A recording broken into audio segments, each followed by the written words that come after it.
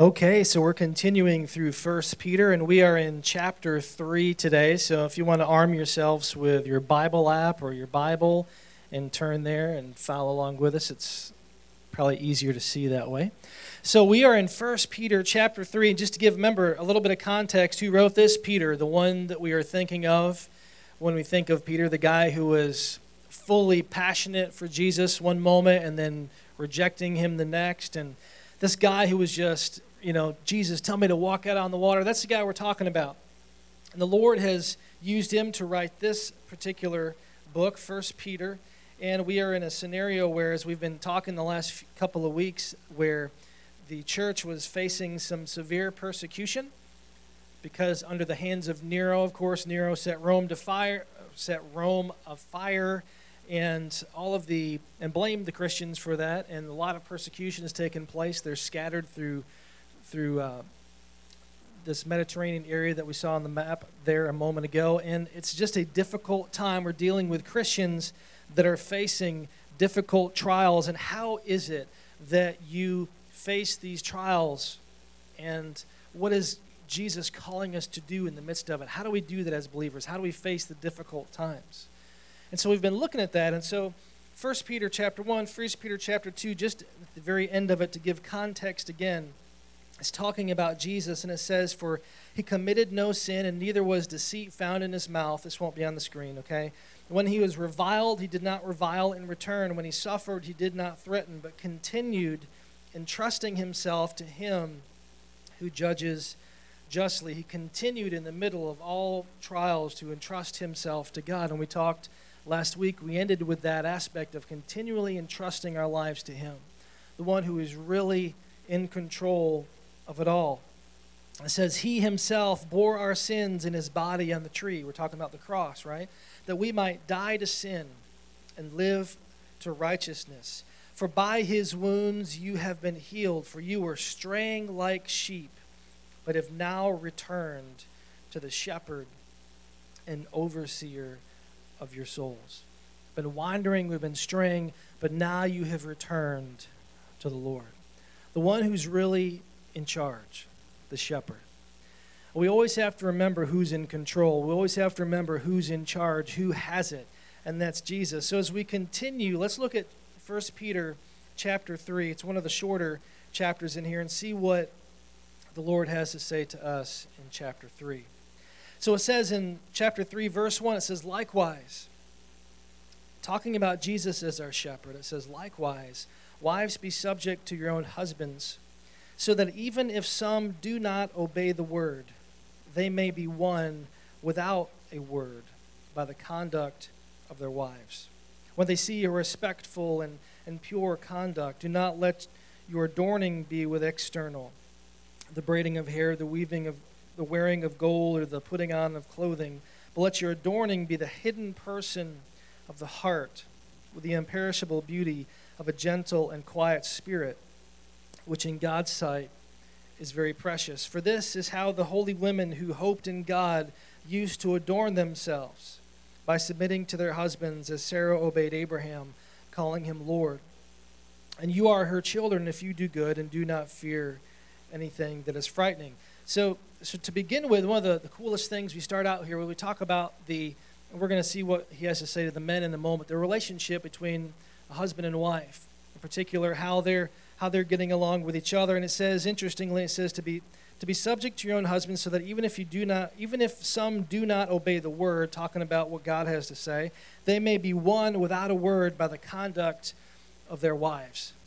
So we're talking about a situation where, and there's many situations like that we have probably encountered, where someone in the family is following the Lord, the wife and perhaps, and the husband not following him or not living the way God's called them to. Let the wives live in such a way that honors God, that it catches their husband's attention, that they see the amazing love, they see the passion that their wife has for Christ is so strong that it is an attractive thing that draws their husband to the Lord. It's pretty amazing. And it's interesting because what we see earlier in 1 Peter is the aspect of living such lives as Christians in general, that the general public, even though they have horrible things and nasty things they want to say about the believers, that they would look at their lives and say they live such amazing lives, such loving lives, such honorable lives, that they can't say a single thing against them. To live that way as believers, to be that strong that even though, as Nero has blamed the Christians and society wants to jump on the believers at this point, that they are living such an amazing life for Christ, an honorable life, that they can't look at them and find anything to point out. And so that he goes to the level of the relationship at home and says that in the same way, and I believe this would go back and forth too, husband and for a wife, that if one is the stronger in the situation, that they truly honor Christ and live such an honorable life, that the other spouse sees that, is attracted to that, and is drawn to the Lord by simply having a spouse, someone in their life that is living such a respectful and pure life, that it literally draws that person to Christ. That's pretty amazing, and it's going to say something specifically to husbands later. We'll get to that. But then it says, it's talking about the adorning of the external. I've got a blog that I haven't, or a podcast I haven't picked up on in a few weeks. But we had talked in one of those podcasts about what people wear to church. I don't know if y'all remember that, and it just got this huge firestorm of, well, you should be wearing this to church, and God expects you to wear your best, this, that, and the other, and what does the Bible actually have to say about what we should be wearing to church? And so that we went back and forth, and I remember pointing to this scripture in particular, where it's not talking specifically about the clothes that you wear, it's talking about in the heart. In verse 3 it says, don't let your adorning be external. The stuff, right, that's on the outside. Don't let it be the external stuff. What's funny is I can try to be cool. I can put on the external stuff. I can put on sunglasses, but no one is faked by that at all. They know I'm really a goober. That's just what it is. The outside doesn't change anything, does it? It says, don't let it be on the outside, the adorning of be external, the braiding of hair, the wearing of gold, or the putting on of clothing. But let your adorning be the hidden person of the heart, with the imperishable beauty of a gentle and a quiet spirit, which in God's sight is very precious. And it says this is how the women of old used to do it. They would dress up the inside. In other words, that the heart was something that was beautiful, that it was the inside. It was the heart of a woman that loved God, that was the most attractive thing. That was the thing of beauty. It wasn't about the hair. It wasn't about the makeup and the clothing and all those things. It was about the inside being the way that women would make themselves attractive. And that really goes for all of us. The true attraction, the true person, who we are, needs to be from the inside out and not from the outside in. It says, likewise, in verse 7, husbands, live with your wives in an understanding way, showing honor to the woman as the weaker vessel, since they are heirs with you of the grace of life. And then it says something very, very striking. So that your prayers may not be hindered. Husbands, honor your wives, love your wives, treat them with respect, so that your prayers may not be hindered. And there's not a lot of commentaries that expand on that and give us every answer that we like, what does that mean? What's he talking about? Okay. All I can say is this, that as a husband, that there is nothing that I ever want to do to disrespect, to dishonor my wife, that my prayers won't be hindered. It's this aspect that things, the Lord says, and other times we read in the New Testament, he says, don't go to the altar and present something to me when there's something between you and your brother. It's like having that fight in the parking lot, on the way to church, and then coming in and putting on the smiley face, and then you participate in worship like everything's just hunky-dory. It's like you can't be close to me when you have issues with everybody else. When the way that you treat those around you so in such a crummy way, and then you want to come in and just worship me and love me and not love people. It doesn't work that way. And so there's this hindering that takes place, I think even more than just in prayers and just in general, between us and the Lord when our relationship with people stinks, and then we just pretend like we love the Lord. If you love the Lord, the way that you treat people follows suit, doesn't it? Because it all comes from the heart. That's really kind of probably a good measure to look at. How does this, want to see if someone's a genuine believer, how do they treat people? That's kind of a scary thing to say, but, how do they treat other people? It comes out, doesn't it? And so, husbands, love your wives, live with your wives in an understanding way, showing honor to the woman as the weaker vessel, since they're heirs with you of the grace of life, so that your prayers may not be hindered. It's pretty incredible. And it says this, finally, all of you have unity of mind, sympathy, brotherly love, a tender heart, and a humble mind. Do not repay evil for evil or reviling for reviling, but on the contrary, bless. For to this you were called, that you may obtain a blessing. Now, I want to remind you of the context again. We've been talking about this the last few weeks, that the Christians in this particular time were facing ridiculous persecution. And I keep going to this example because it's the most blatant to me, where Nero had literally taken Christians, strung them to a pole, and lit them on fire just to bring light to his gardens. Hey, let's just light this guy on fire so that we have light in the backyard and we can enjoy a cocktail together. That's just ludicrous. They were animal skins put on them and marched in front of other dogs that just crazy different things that were happening to Christians. And so when you see this going on around you, when you see other believers hurting in this way, how do you take what Peter has to say here seriously? Do you see what's going on, Peter? Finally, all of you have unity, sympathy, brotherly love, a tender heart, right? A humble mind. Okay, we can get on board with that. But do not repay evil for evil, or for reviling for reviling.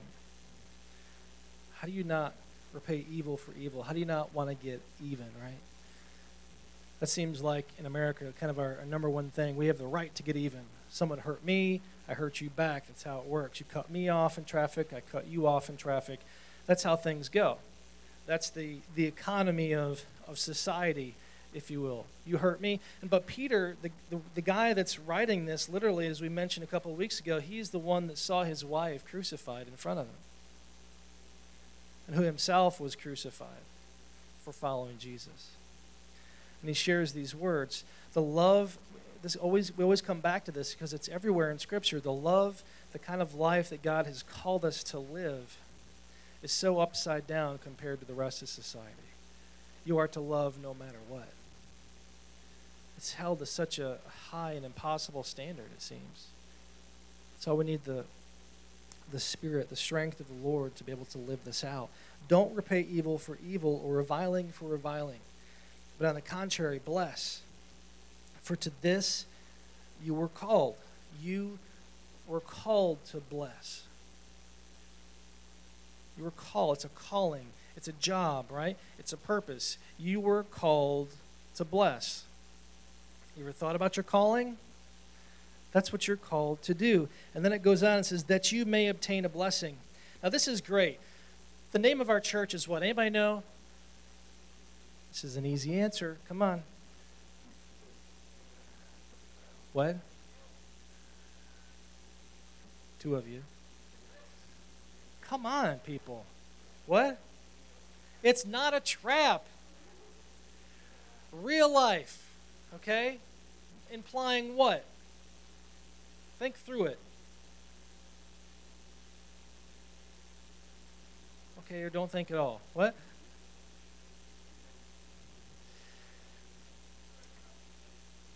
What's that? Say it again, Davey.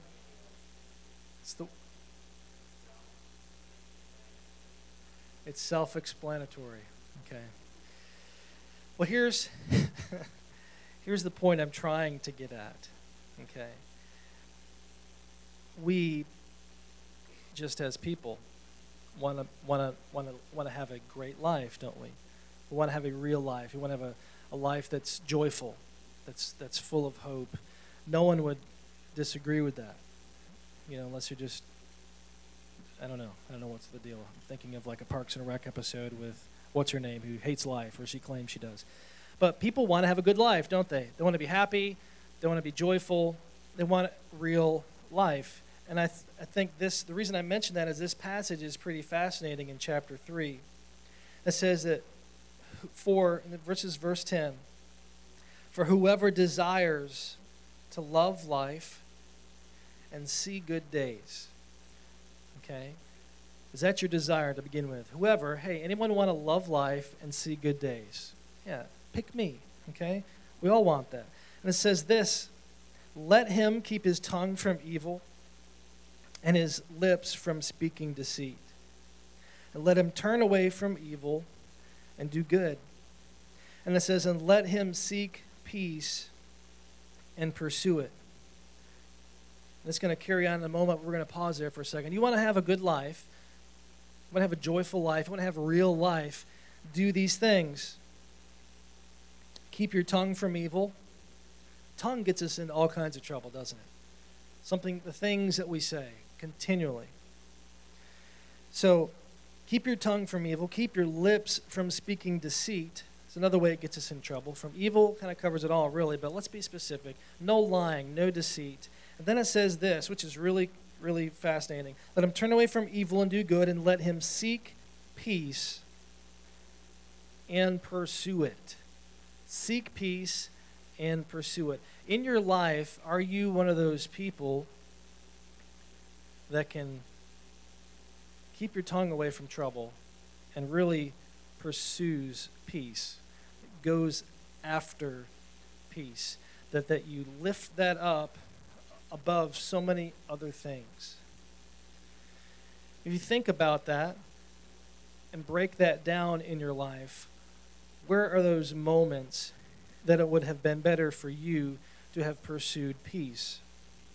Because remember, earlier on it says we were called to bless. We're called to be a blessing. These are the things, this is why we need our minds to be retrained in some ways to think through this kind of stuff. Because what people think the church is for pointing out things. This is the way you're not living, and this is the stuff you should be doing, and this is this big checklist of things. I'm not saying there aren't standards that we should live by, but it says we're called to bless. And it says we're called to watch our mouth, and we're called to pursue peace. Have there been any situations in your life over the past week where maybe it would have been better for you to have pursued peace?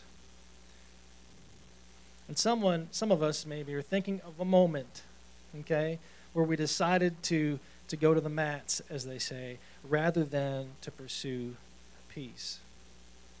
We'd rather fight about something than pursue peace.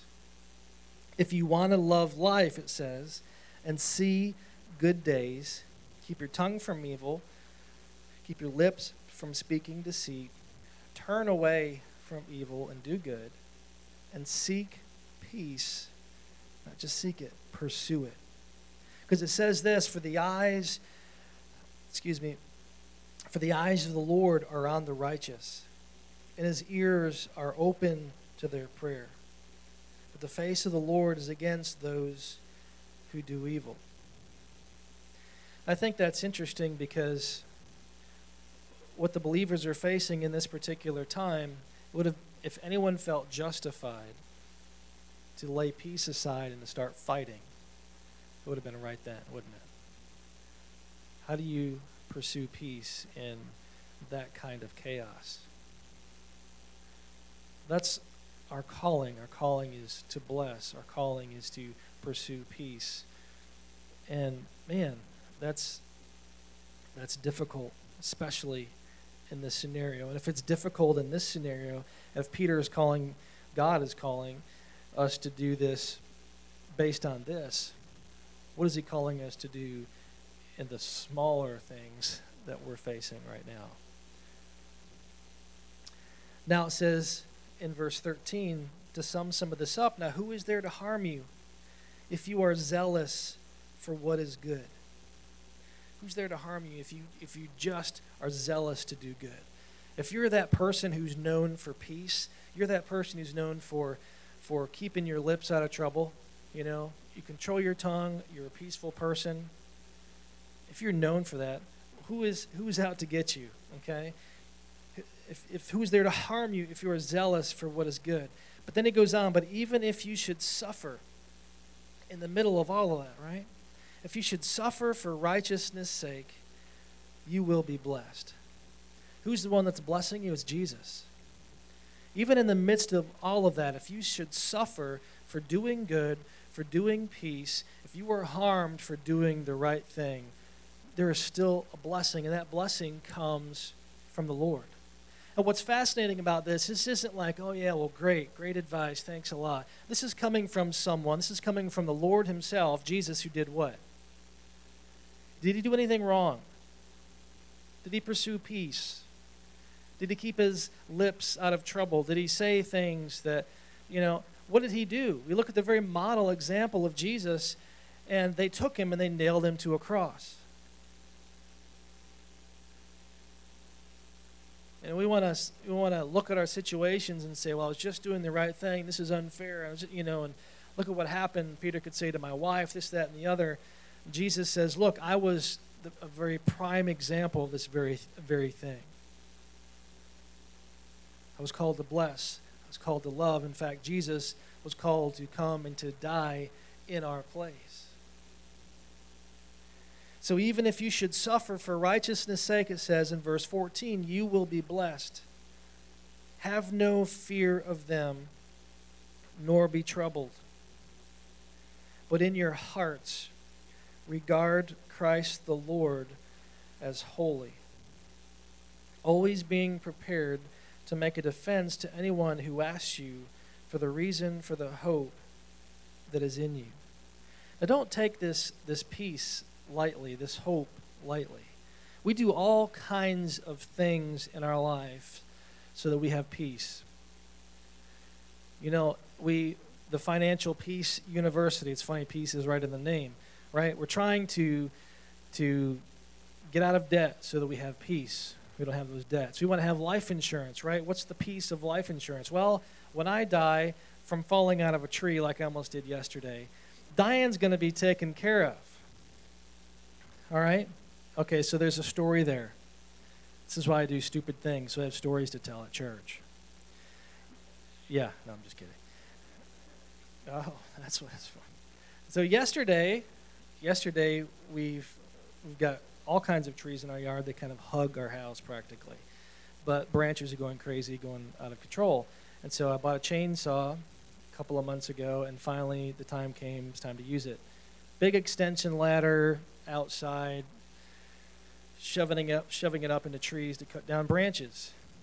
And I've done it enough in the past to know that there's trouble. I've seen enough YouTube videos even to know the kind of trouble that can happen. And so my piece was, you know what? I'm going to tie off the top of this ladder to this tree with a strong rope. So no matter what, I will be okay. That rope was my piece. And the problem in the middle of this, though, still is that the bottom is not tied. Okay? And so cut off this big fat branch, falls down and swings against the ladder. Okay? And it was okay for the most part. I would have been fine. It was ajar, if you will, but Diane decided to move the tree, pull it out of the way, and then it snapped back, and then the ladder went like this.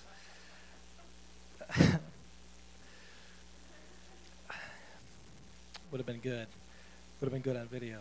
But anyway, that rope was my piece. I was hanging on for dear life, knowing that I was going to be okay, dangling from there because I was tied off to that tree. We do all kinds of things, besides that silly story for peace, the life insurance, of this, the that, to have this temporary peace.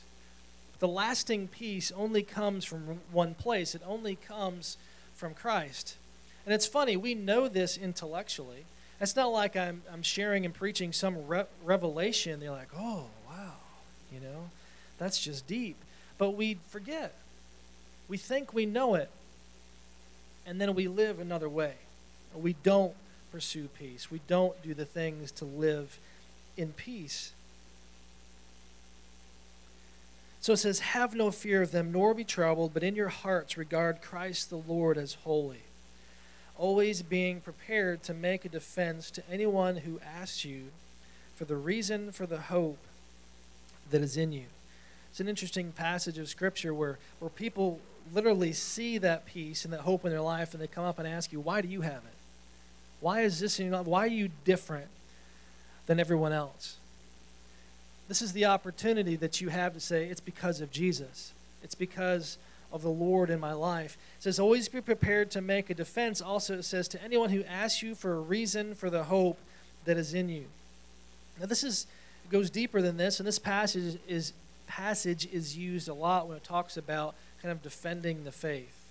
I hesitate saying it that way because it doesn't need defense, if you ask me, but it does need explanation to say, this is why I follow the Lord, this is what he's done. And oftentimes we're not prepared to talk about the peace that we have because of Christ. We're not good at talking with people. But Peter says, look, always be prepared to make a defense to anyone who asks you for the reason for the hope that is in you. Yet do it this way, okay? With gentleness and respect, having a good conscience, so that when you are slandered, those who revile your good behavior in Christ may be put to shame. For it is better to suffer for doing good, if that should be God's will, than for doing evil. Again, it's sharing what Christ has done with gentleness and respect, with love. The way that we share what Christ has done, the peace that we have, always needs to come out of that gentle spirit we were talking about earlier. That's the kind of life he's called us to.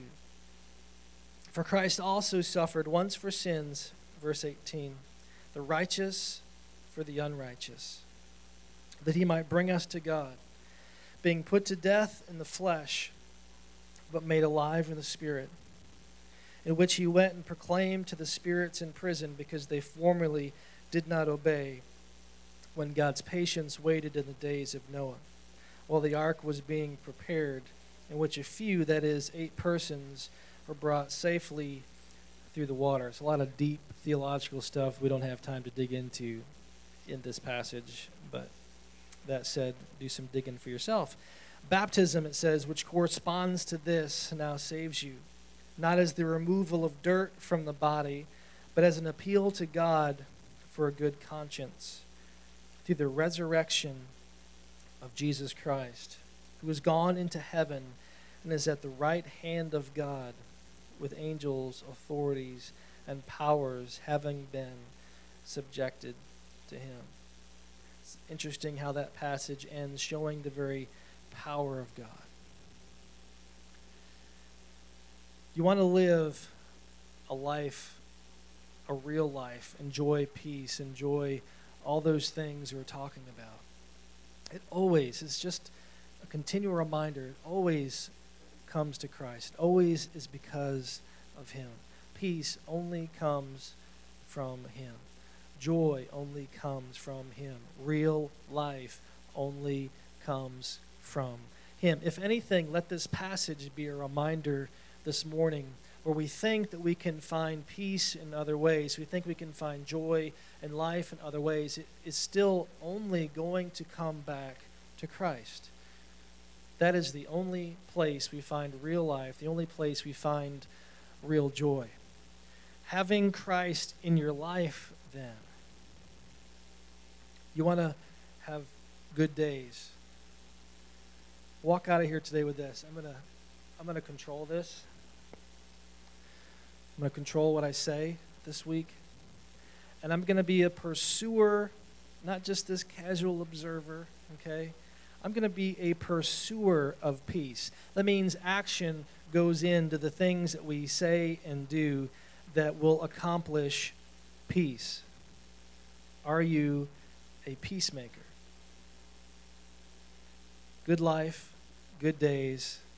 Watch this. Pursue peace. Because we were called to do what? Anybody remember? Called to bless. Thanks, Chris. Called to bless. Would you stand with me? Lord, we're grateful for your word. Lord, thank you for this passage of Scripture. Lord, I don't think we can comprehend what it must have been like for the Christians during this time to face what they did and to hear these words in that situation. Lord, I pray that you would help us to be those that